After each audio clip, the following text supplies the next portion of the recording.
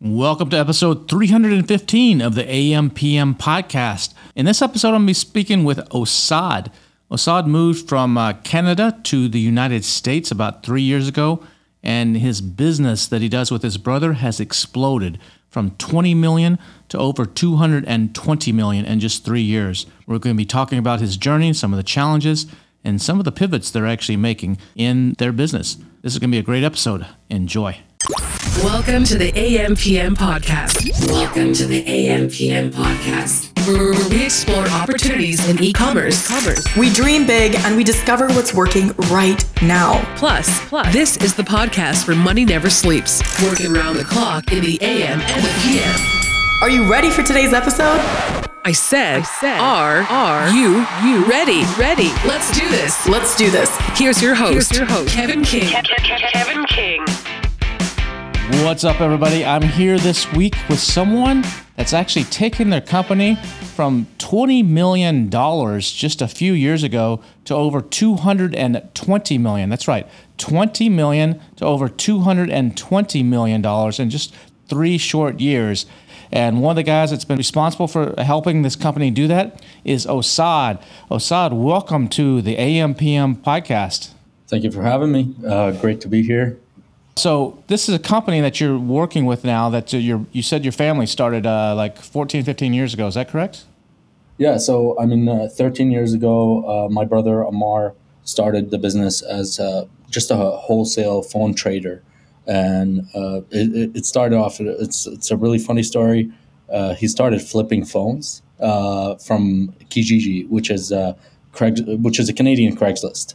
So buy a phone from a wholesaler, flip it on Kijiji, make $5 or whatever. It's kind of like arbitrage before arbitrage was a thing. And then it grew from there, started talking to some phone carriers and whatnot and doing wholesale distribution. And it is where it is today. I mean, we were at 20 million in 2019 in Canada, and that's when we decided to really move the company to the US. And it just blew up from there. So for the first 10 years or so of the company's existence, it just grew from him just buying wholesale phones and flip them on the Canadian Craigslist to then getting partnerships. Did it turn into any stores, or was it always just a mail order, direct-to-consumer type of thing, or what was it in Canada? Well, so some of the products actually end up in stores. It kind of grew into a distribution company. So we're doing a lot of logistics where we distribute product, and we were direct with some brands. We were direct with Google. We're currently direct with Ring. And we're direct with Amazon on the Fire TV sticks and all that product line. So it really started off from phones, but it kind of grew into consumer electronics in general. And actually, our biggest category is consumer electronics today, but we're not trying to limit ourselves into one category. So that was from 2009 up until, I would say, 2017-ish, 2018-ish. It was really just wholesale and distribution. When I joined in 2018, I noticed what they were doing on the wholesale side, and I'm like, well, we really should do this on Amazon because we have a lot of great CE product, consumer electronics products. And we started off on Amazon.com and Amazon.ca and started taking the same products that we would ship in bulk to other wholesale companies and B2B companies and really listing it all over Amazon, and it just blew up. So how did you have to go to what people always ask about that? Like if you're selling, stuff for all these big brands, Bose, Canon, Dell, Dyson, Sonos, SanDisk, Ring, Xbox, the whole gamut there that you guys have partnerships with, do you have to go to them and get specific permission for each one of those that you sell on Amazon? Or do you have or other places, or do you have a blanket thing that, hey, you can distribute this anywhere? Or what kind of regulations or hurdles do you have to go through to actually be able to do that? I mean, there's many hurdles. So you don't have to have permission for every single company that you're selling. There's certain big ones that you do. For example, Apple. Nobody can sell Apple unless they're approved by Apple on Amazon. Apple is one of the hardest ones to get for brand new. And I would think it was about 3 years ago, they completely stopped everybody except a few handful of Apple sellers that have been approved by Apple. They're basically grandfathered accounts. They stopped everybody from selling. And it was crazy because everybody in the reselling space that had all this Apple product now can't sell it. So a lot of people that I actually know in the business started reaching out to me and being like, "Hey, can you sell my Apple stuff?" And I'm like, "Yeah, we'll send it up to Canada because the regulations in Canada are different. You can sell it in Canada, you can't sell it in .com." And we started selling on .ca. After that, Amazon also usually typically .ca follows .com. So like 3 years or 3 months, sorry, after .com put in that regulation that hey, you can't sell on .com. They gated it. .ca followed through. So for that 3 months, we actually had like an arbitrage opportunity. So there's always opportunities within Amazon. But to answer your question, it's really brand specific. You got Microsoft, you have to have approval, you have to have invoices, but you don't necessarily need an LOI. You don't necessarily need a letter of authorization from the brand. So you started in Canada, and then were you selling in the U.S. from Canada, or were you just selling just in Canada in the beginning? Oh yeah, 100%. I mean, the U.S. was actually taking most of our product, and it still is. The U.S. is really where the consumer is, and it's also kind of the most leveraged consumers too. So there's a lot of credit in the U.S., and the U.S. consumer consumes like no other consumer in the world. I mean, when I was in Canada 5 years into having a credit card in Canada, my maximum credit limit was 5,000. I came to the U.S. I just applied for my social security number. I got a $2,000 credit card. They didn't even, when they check the social security number, it doesn't hit them back with anything because there's nothing there. And now my credit cards in the US are like 10x of that in Canada. So any US consumer consumes way more than any other country, and they're highly leveraged. So yeah, we were selling in US a lot and still am. And typically what you see even on Amazon is Canada's about 10% the size of .com. So you're seeing that? I always tell people it's about 5%. Expect about 5%, but you're seeing about 10%. So if you do 10 million on Amazon.com, you're expecting to do about 1 million on Amazon.ca.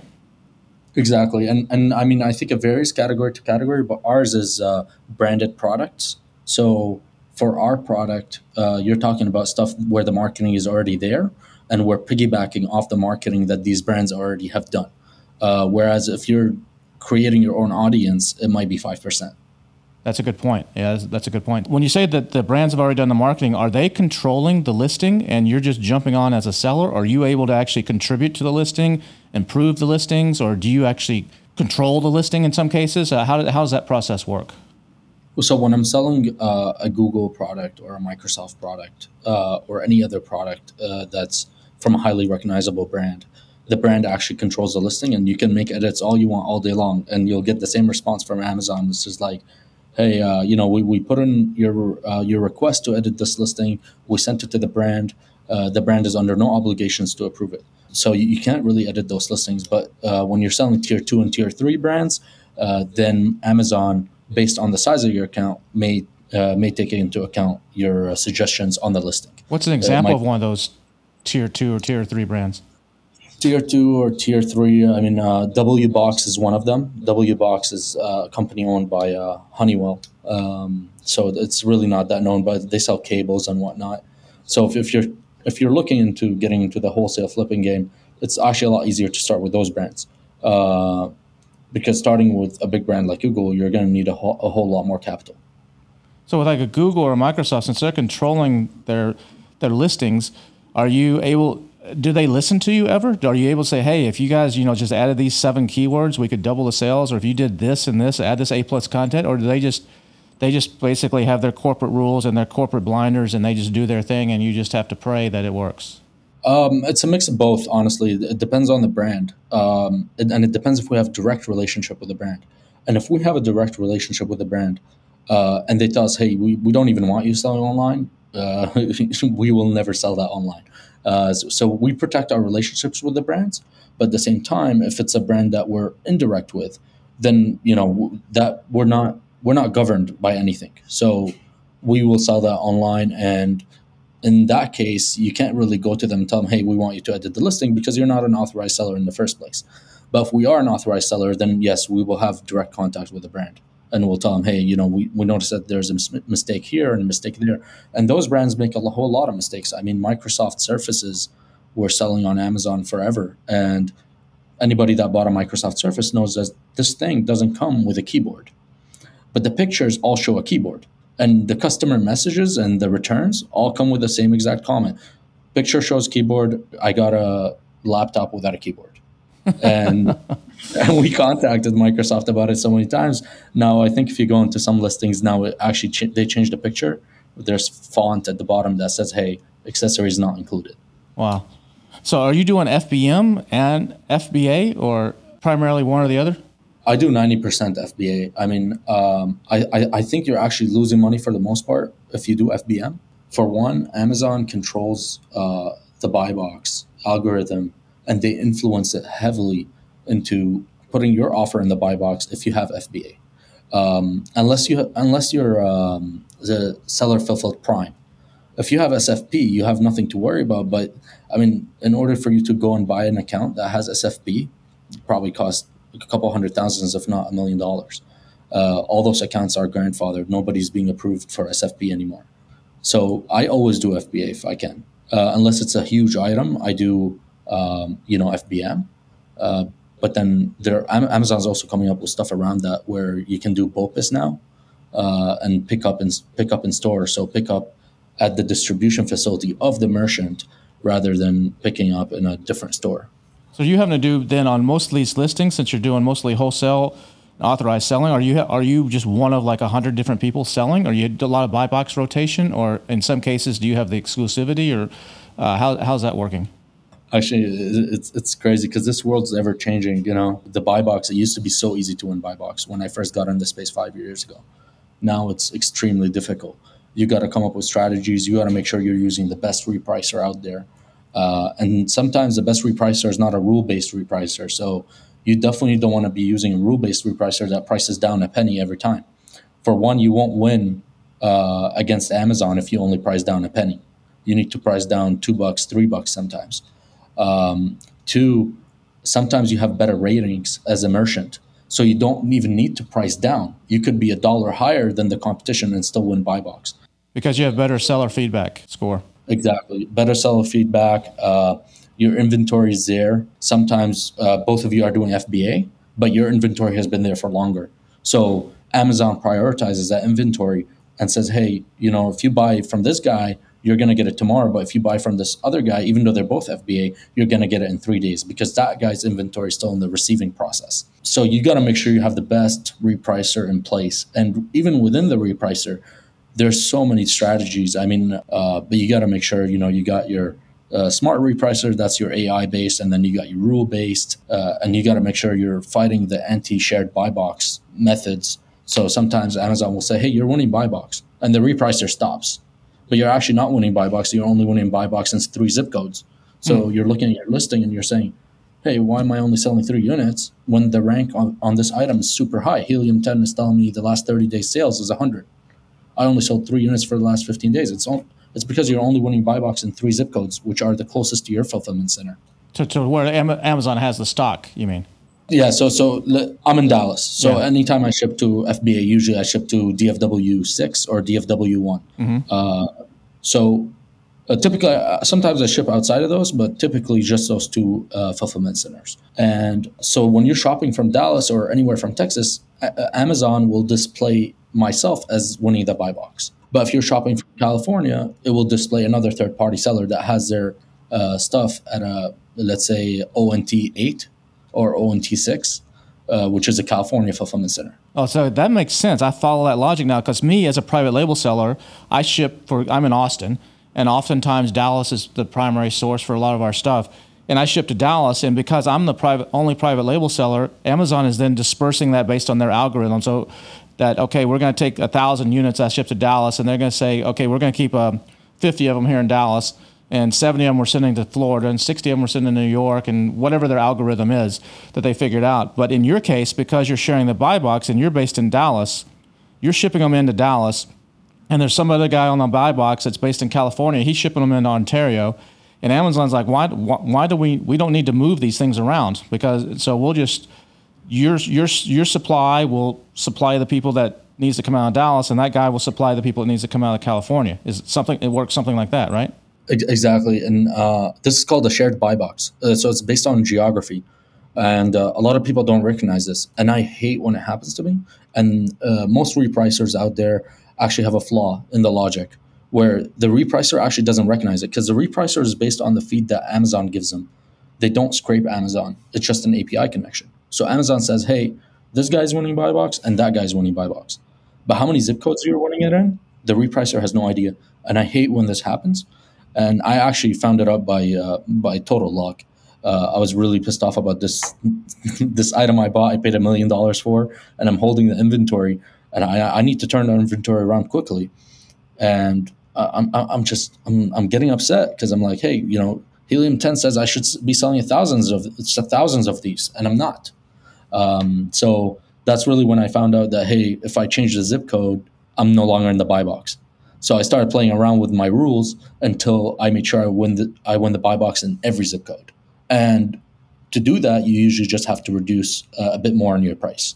Or you could potentially actually, instead of shipping everything to Dallas, actually say you want to pay a little bit extra and ship something to New York or to California or something so that you're supplying that local warehouse as well, right? Yeah, but the problem with that is that when you create an FBA shipment, they pick where you're shipping. Yeah, but you can actually override that by actually paying a fee and actually ship it to a certain place. A lot of times too. Yeah, and there's some software that does that. There's a way to do that. There's a software tool that will let you almost pick your warehouse. So I know about the software tool. I met them actually at Prosper. I met those guys. They told me they do that. I didn't believe them, but now that you're telling me about it, I mean, it's worth looking into because you definitely want to be shipping to multiple fulfillment centers. Yeah, and in the past, a lot of times, if you're private label, Amazon really didn't. They frown on that because people were getting where they would split it up and they'd say, I'm in Austin, ship some to Dallas, ship some to New York, and ship some to Washington State. And it would cost me an arm and a leg, to ship those to New York and Washington. I'd just rather ship them to Dallas and let Amazon deal with it, just distribute them out. So people were overriding that and say, no, I don't want to ship to Washington, New York. I just want to ship to Dallas. And they were using these software tools, third-party tools that would allow you to do that. But I'm telling you that on your side, maybe the reverse is actually beneficial, where you actually send it in to Washington, then you're competing against the local Washington guys and getting some of that buy box there. I don't know if that works. It's just the theory that just came to my head is that maybe a workaround to actually grab more buy box share and not have to I don't know. You have to do the math, like you said. If you lower the price enough, you can kind of gain it. So, but I don't know where that breaking point is there. But that might be something worth exploring for sure. Actually, sometimes, like if you lower the price enough, what you'll see Amazon do is they'll create an FC transfer. So they transfer your inventory internally. Oh, do they? From warehouse to warehouse. Yeah, but I mean, if your price is not competitive, sometimes they won't even receive it. I mean, you're talking about a typical listing that I sell on has 35 to 100 to 300 sellers. Wow. One of them, being a Fitbit watch. It has 300 people on there.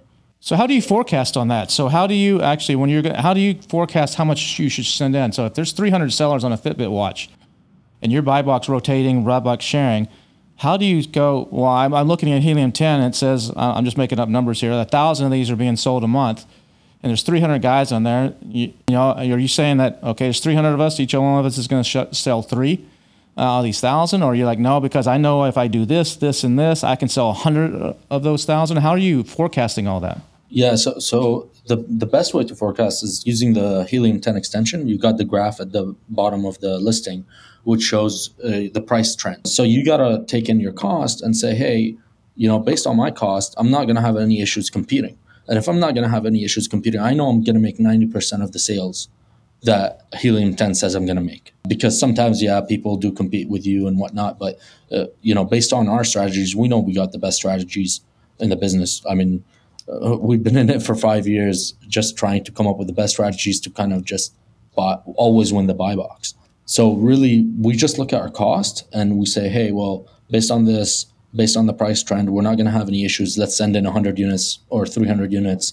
We always do 45 days sales because that keeps the inventory in stock, keeps your IPI high. You won't have any issues when Q4 rolls around and you're out of stock. You can't send it. You can't send in any more inventory. What about with the pricing, repricers and stuff? On some of these brands, they have MAP. They have minimum advertised price. You're not like Apple, for example. Apple doesn't allow you to discount more than, I think it's like 3 or 5% or something at the max. And even then, they have rules around how and when you can do that. So how do you How do you account for that kind of stuff? And how does that affect buy box sharing? It's not just about being the lowest price in that case, because everybody can only go to a certain point on some of these brands. So MAP is actually the elephant in the room when it comes to Amazon selling.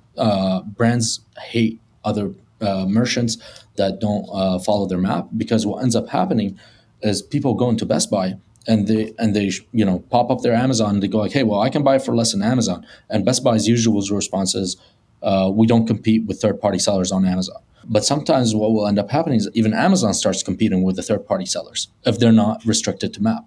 And that's when Best Buy has to match their price. And Best Buy sends a charge back to the brand saying, hey, we had to price match because everybody on Amazon is selling lower. And we couldn't move any of our inventory, so we need a charge back. We need a refund for this many units, or the difference, the price difference. So brands actually hate it. And so you're saying that when Best Buy does a price match, if I go in to buy a TV at Best Buy and I'm like, look, I can get this for $100 less on Amazon, and Best Buy says, okay, we'll match it. Best Buy is not eating that $100. They're charging that back to Sony or whoever the TV. To the brand.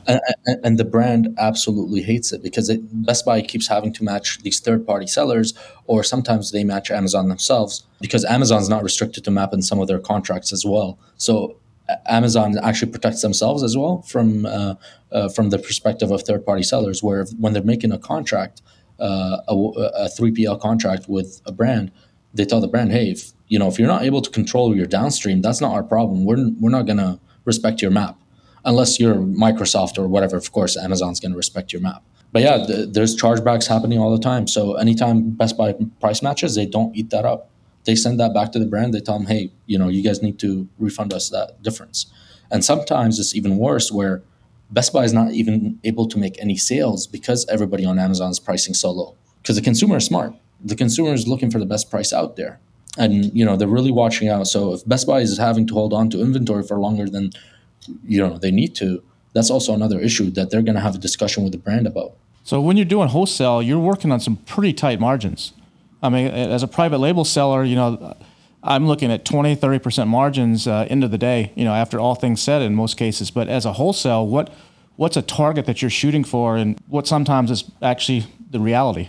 5 to 10% in my business. I did tell you in 2019, we were at 20 million gross revenue. 2021, we hit 208 million. So we actually 10x the business in 3 years. But what we're looking at in terms of margin, so usually when I throw that number out there in conferences and whatnot, that's actually what I told you in Helium 10 Sell Plus Scale Summit. Everyone thinks, this guy's making bank. Yep. The reality is I'm making 5 to 10%. If you're doing 228 million in private label, you're keeping 30 million or so, maybe even 50 million. But we get to keep, 10 million, 20 million at best. And we have a lot of overhead. We have a 25,000 square foot warehouse. We have to worry about a lot of investment into the space. Yeah, that's what a lot of people, and you look at one of the biggest wholesalers, just went out of New Jersey, out of Brooklyn, just went under, that because it's a tough, they were doing crazy numbers, and it's a tough business, but you get to ride the backs. You don't have to build brands. If you're private label, you got to build brands, build recognition, and do things. But you can just, everybody knows who Apple is, or Microsoft, or Dyson, or Fitbit, or whatever, and so you can just ride that. But sometimes you wish, man, I see that these Dyson hairbrushes or whatever are selling really crazy, or these vacuums are selling really crazy. Well, if we just came out with our own private label brands, like that was similar to this, we could come in here and take a piece of the market. Do you ever look at things like that? Yeah, so I was actually just at IFA Berlin, and I was also in Dubai GITEX show. And there's always that one hall that has all the, I'm going to use your example, the vacuum cleaners, that has all the vacuum cleaners. And I always pass by that hall. I always skip everybody there. If you want to compete with Dyson and iRobot and all these, Shark, for example, you better be sure you have a whole lot of money to throw out there just in terms of branding and marketing. I often meet a lot of people on Amazon that say, hey, my goal is to create a brand. Yes, you can create a branded audience, but in order to create a true brand, that's millions and millions of dollars in marketing that you're not going to reap the rewards for until you exit that business. Like that's what iRobot did. So I often tell, the sellers that I meet, they're just finding something on Alibaba or, sourcing from China, they have a sourcing agent. They always tell me, hey, I want to create a brand. And I'm like, you don't need to create a brand. Sell on Amazon. It's the biggest, marketplace where there's the most search volume in the whole internet is on Amazon. And they're like, yeah, I want to create a brand. I'm like, no, you're not creating a brand. You're creating a product. Later on, it can become a brand. So I always pass by those vacuums and I'm like, yeah, I'm not interested. I don't want to do distribution for them. I don't want to do logistics for them because they just won't have a chance against, it's so few that will have a chance against iRobot and Dysons and whatnot. But there's certain categories on Amazon where the brands aren't dominant. I mean, you got, I don't know, in Dyson's case, it may be, but if, in some cases you can see that, hey, this Dyson vacuum cleaner is just crushing it for us on a wholesale basis. What if we just came out with the cheap private label version of this? And yeah, we're not going to beat Dyson, and we never expect to beat Dyson. They may be ranked number 1 and 2 and 3, but there's enough depth here that if we're ranked number 7 and 8, we can still make bank and increase our margins and have something that we know we have the data because we sell this. Or is that not something that you've ever considered? Oh yeah, I mean, 100%. If you're talking about categories where there isn't that one big dominant player, that's often where I actually recommend people in private label to look into. But I just used that vacuum example. But yes, 100%. I mean, we've been looking into that. We've actually been hiring people. I actually just had an interview with somebody I met at Sell and Scale where I told them, hey, we're very well capitalized. What we're trying to do at Basotne right now is hire people that are private label owners themselves and operators. And we're hiring them. We're giving them a full-time salary.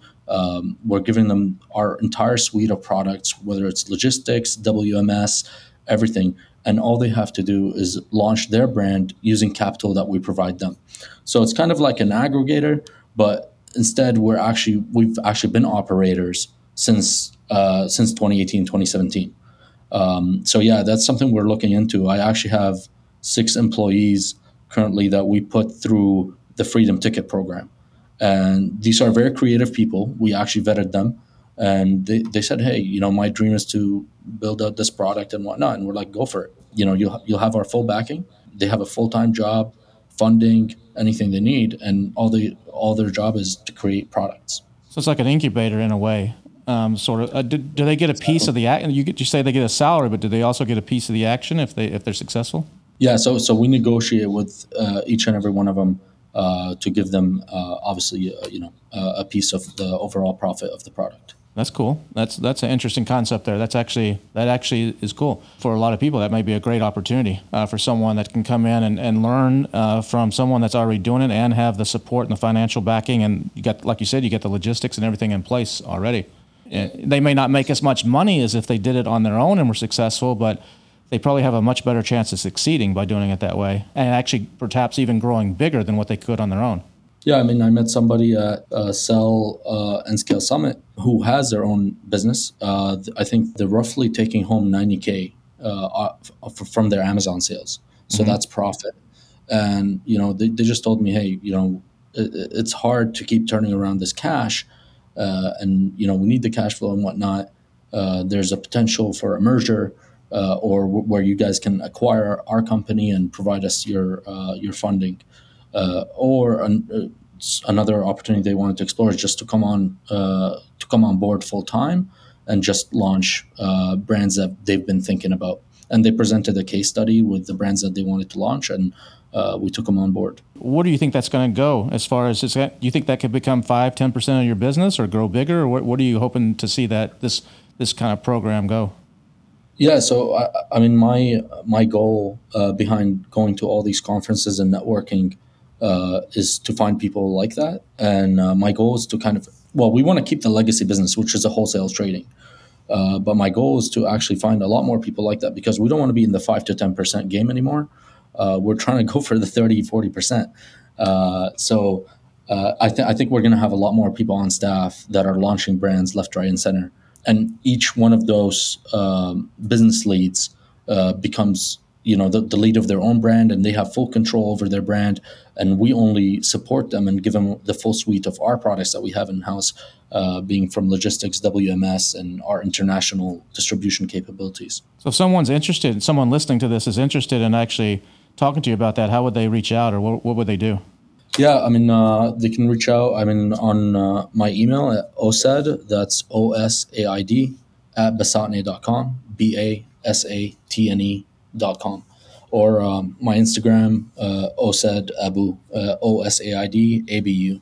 So that's really where we see the vision. I mean, the thing about aggregators, you might join them, but they're really financial institutions, and I think we're doing a whole lot more organically. Yeah. I always say, like back on what you were saying about a lot of people think they're a brand. You're not really, to me, this is just my rule. This is like no hard, fast rule. But if you don't have at least 3,000 searches a month for your brand name on Amazon, you're not a brand. That's just kind of where I draw the line, is that people think, I created this brand, I got this logo, this cool name.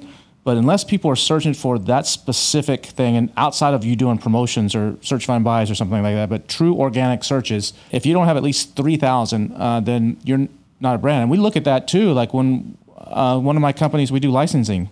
And so we license like Body Glove, and we license a few others. And we actually look at that before we do a license to see how strong this brand is. Because there's actually some brands out there that people know, but people aren't searching for them by that name. And so that's, but the more they're searching for it, like Fitbit or Bose or Apple, the more valuable that is. And that's what a lot of people, I think, just don't understand is there's a lot more to branding than just a name and a logo and sticking it on your stuff and having a few hundred people that are in your Facebook group that always buy your stuff. Yeah, that's true. And, there's a lot of actually brand protection around it that has to go around. So, I mean, on Amazon, you need a lot of copyrights and trademarks, and that's something that aggregators look for as well. Like, they want to make sure you might have a patent, a trademark, something to show who you are. But it really goes beyond that. Brand protection is a huge thing. That's something that we're investing in. We're actually launching a service called Informed, without the I. And Informed really deals with the problem that we were talking about a bit earlier in the podcast, which is a map problem. A lot of brands are seeing their listings hijacked. They're seeing people completely tarnish their brand reputation. And that's what Informed is about. So this is like a software tool that people will be able to subscribe to or something? Yeah, so it's a software tool. In the beginning, we're not going to open it as a subscription based. I think we're thinking of it more as a consultancy based application, where it's really going to be tailored to bigger brands first until we figure out the exact formula that we need to attack all the smaller brands. But it's something that our direct brand partners are having issues with, because they keep coming up to us and saying, "Hey, who's so and so selling this product?" Because they're not authorized. We can't service the warranties, and they keep selling below map. They're tarnishing the brand reputation, and we're able to capture all that data and provide it back to the brand. And that's something we're working on. We've already invested $500,000 in the software. And yeah, it's not based on API, so it's based on full real-time data. Wow, that's a big database. That's a lot of horsepower to do that. It's huge. I mean, and the applications for it is endless. I mean, the same engine that we built to capture all this data, we're going to use it for other applications as well. I mean, a repricer is possibly one of them, but it could go much beyond that. I mean, one thing that we do is we actually go into every person's offer on Amazon, every offer on Amazon in the buy box or not, and we do the 999 trick. I think a lot of people know that trick, where you add it to cart, change 999, and you see how much they have in inventory. And from the delta, then we do it every 15 minutes. And from the delta, we can tell how many they sold. And when we tell how many we sold, we can aggregate that across all the sellers and get the exact number of sales that happened during that time period. So from growing in 2019 from 20 some odd million to now 10xing that basically in 3 years, what was the biggest contributor to that? Is it you got some new licenses? You got the Apple license, or I don't know, the Microsoft license, and that just exploded sales? Was it just adding more licenses? Was it doing this, like you said, switching from just wholesaling out to stores and other distributors to actually going to Amazon? What was the big driver of that catalyst and to 10x in 3 years? I mean, in 2019, we were very Amazon focused. We were selling a lot on Amazon, and in 2020 I got hit with my first suspended account, and that's when I decided, from now on, Amazon is going to only be 10% of my business, and 90% is going to be everything else. And I think the biggest contributing factor to our growth was really moving to the US. We were initially using freight forwarders and logistics partners in the US, but as a wholesale distributor, that really limits your growth. And when we moved to the US, we got a whole lot more access to capital, to funding. We have good relations with many of the major banks. The U.S. consumer consumes like no other. It's crazy what we were able to do here. I mean, we went from 20 million in 2019 in Canada to 228 million 3 years later. And honestly, I would say most of that is just making the move into the U.S. market. So a lot of that's coming from outside of Amazon then. Yeah, Amazon's only 20 million. 20 million of that. So you have deals with like Ingram and stuff like that, where if I'm some small little Apple authorized reseller, that I can and I need 3 Fitbits or not 3 Fitbits, but 3 Apple Watches or something. They're getting out. You're the one fulfilling it out of your warehouse in Dallas. We're actually currently in negotiations with Ingram regarding a deal that we're doing with them. But yeah, we have deals with all the big distributors like Wise, which formerly used to be Brightstar, and many other large players in the field. So what's the biggest challenge in doing the wholesale versus the private label side? Besides the lower margins, but what do you think is the biggest challenge? I think the biggest challenge is establishing that brand relationship. I mean, you want to show the brand that you really care about their brand, that you're there to protect their brand and not to harm them. I did mention that, if sometimes we're indirect with a brand, we will sell it online without authorization. But, once you go direct with a brand, you're really trying to establish that relationship and show them that, hey, I'm not just another flipper. Those brands don't really need you. I mean, if you're Microsoft, anybody can sell a Microsoft Surface laptop. What makes you different?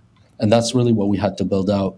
That's one of the reasons why we built out Informed, because we want to add value to the brands. We want to show them we're not just flipping their products, but we're also doing R&D and partnering with them at every journey of the product lifecycle.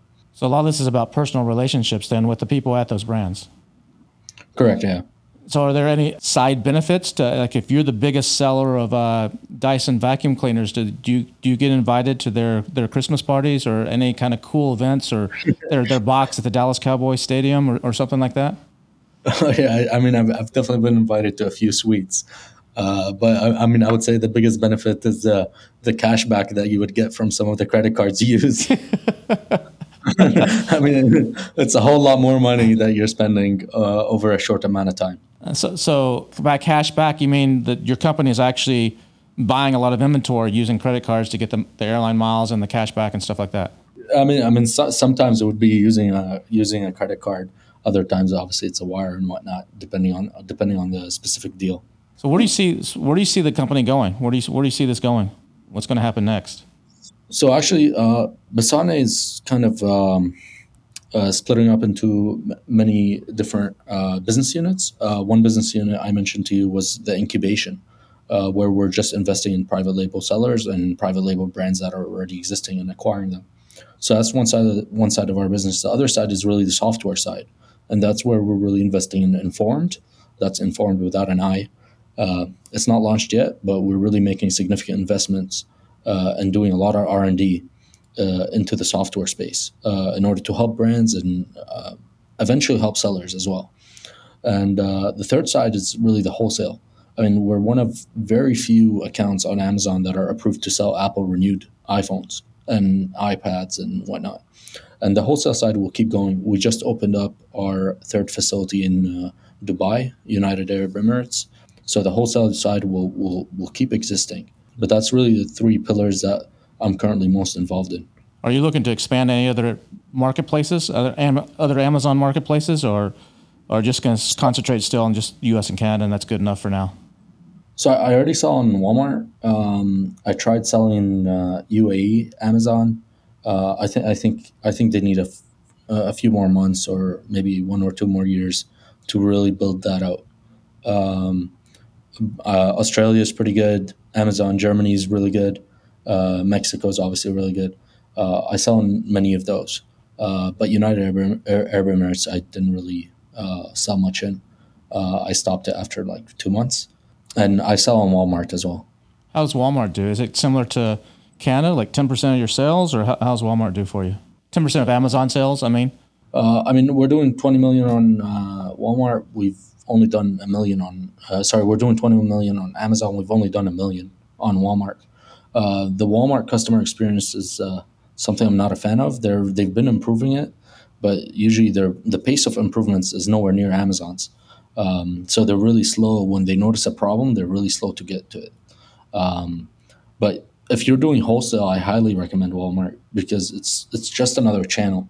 I often meet sellers that go like, "Hey, I own my own business." I'm like, "So what does your business do?" He's like, "I sell on Amazon." I'm like, "Well, that's not a business. That's a channel." Mm-hmm. You need if you want a business, you're gonna have to have multiple channels, whether it be direct sales into wholesalers, you're selling to farmers markets and whatnot if your product allows you to. Amazon's obviously a huge one. You should be on there. I'm not saying you shouldn't, but you need multiple channels. You can't put all your eggs in one basket. Exactly. So you said earlier that you've had like 6 or something of your employees go through the Freedom Ticket. How was that experience for them? Oh, I think they loved it. Actually, when I met you at the Helium 10 Cell Plus Scale Summit, I sent a picture in the group chat, and everybody was excited. But yeah, I put everybody through that program, and I think it's invaluable. There's a lot of information on there that you need as someone that's first starting up. But many of the guys that we're hiring, they're already veterans in the space. They might have exited a business before, and they just want a full-time position where they want to relax. But I still send them through the Freedom Ticket. I think that course is invaluable, and honestly, I meet a lot of people in the space that want to get into Amazon selling, and they're all taking these $5,000, $10,000 courses, or they're in somebody's inner circle to become an Amazon seller. I'm like, "How much did you pay for that?" And they're like, "Oh, I paid $25,000. And I'm like, "Oh man, you got to get on the Freedom Ticket." Yeah, the Freedom Ticket, for those listening, if you're not aware, it's free. If you have a Helium 10 software, any level of their software, then you get the about 60 hours of 60 plus hours now. I think they've added some additional stuff to it, especially on the PPC side of training from A to Z on how to sell on Amazon. Some of it, like Osad said, is if you've been selling for a while, you can skip over the part maybe about forming a company and some of the basics. But there's a lot of other good stuff in there that really covers all the nitty gritty of selling. A lot of courses and a lot of stuff out there just covers the sexy stuff, and they leave out the numbers and some of the unsexy. But Freedom Ticket covers it all. So check that out if you haven't checked that out. So you said you get out there and go to some conferences and stuff. You're at I met you at Sell and Scale back in September. What do you get from going to these as a wholesaler? As a private label, a lot of these conferences are more geared towards private label sellers, and maybe that's why you're going, because you're trying to switch into that. But what's the biggest benefit you get from going to some of these conferences? So I mostly stick around. Like, there's a lot of seminars in these conferences. But what I try to do is I honestly talk to everybody and anybody at these conferences. There was a 7-figure networking session that happened in Sell Plus Scale, and I sat at the table with somebody. I've never met him in my life. You'd think, being as big as we are in this space, we'd know all the wholesalers because there's only a few. But it turns out he's literally 20 minutes away from my warehouse. He has a 40,000 square foot warehouse, and he does the exact same product, knows every single guy that I know in the business. So what I try to do is I honestly try to network as much as possible. I think it's invaluable, and just kind of putting your name out there, say hi to everybody. There's a lot of bright people in the space, and the industry's small, but it's also very captivating. Well, awesome. Well, Asad, I really appreciate you taking some time today. I know you're a busy man. Got a lot of things going on over there. Thanks for taking some time out and joining us and talk a little shop here on the AM/PM podcast. Thank you for having me. It's a pleasure to be here. And again, what was that? If someone wants to reach out or learn more or connect with you, what was that way they could do that again? Yeah, so a couple ways. Basatne.com. That's our website, basatne.com. Or directly through my email, osad@basatne.com. That's OSAID@basatne.com. Awesome. Thanks, man. Appreciate it. I hope you really enjoyed this episode of the AM/PM podcast with Osad. We spoke about a lot of things that you don't hear too much about, the wholesale side and some of the challenges in that side of the business and some of what they're doing to actually get their margins up. It was very interesting. Hopefully you got some good value from this and were entertained. I look forward to seeing you again next week in the next episode. And before we head out today, I've always got a little nugget of information for you, and today is no different. Just remember that nearly everything in life is unfavorable once it grows to a certain size. It's entirely possible to have too many clients, too much work, too much fame, too much free time, and so on. Always pay attention to when the thing you're chasing exceeds its usefulness. I think a lot of us lose track of that and lose focus of that. Again, nearly everything in life is unfavorable once it grows to a certain size. It's entirely possible to have too many clients, too much work, too much fame, too much free time, and so on. Always pay attention to when the thing that you're chasing exceeds its usefulness. Have a great week, and we'll see you next week on the next AM/PM podcast.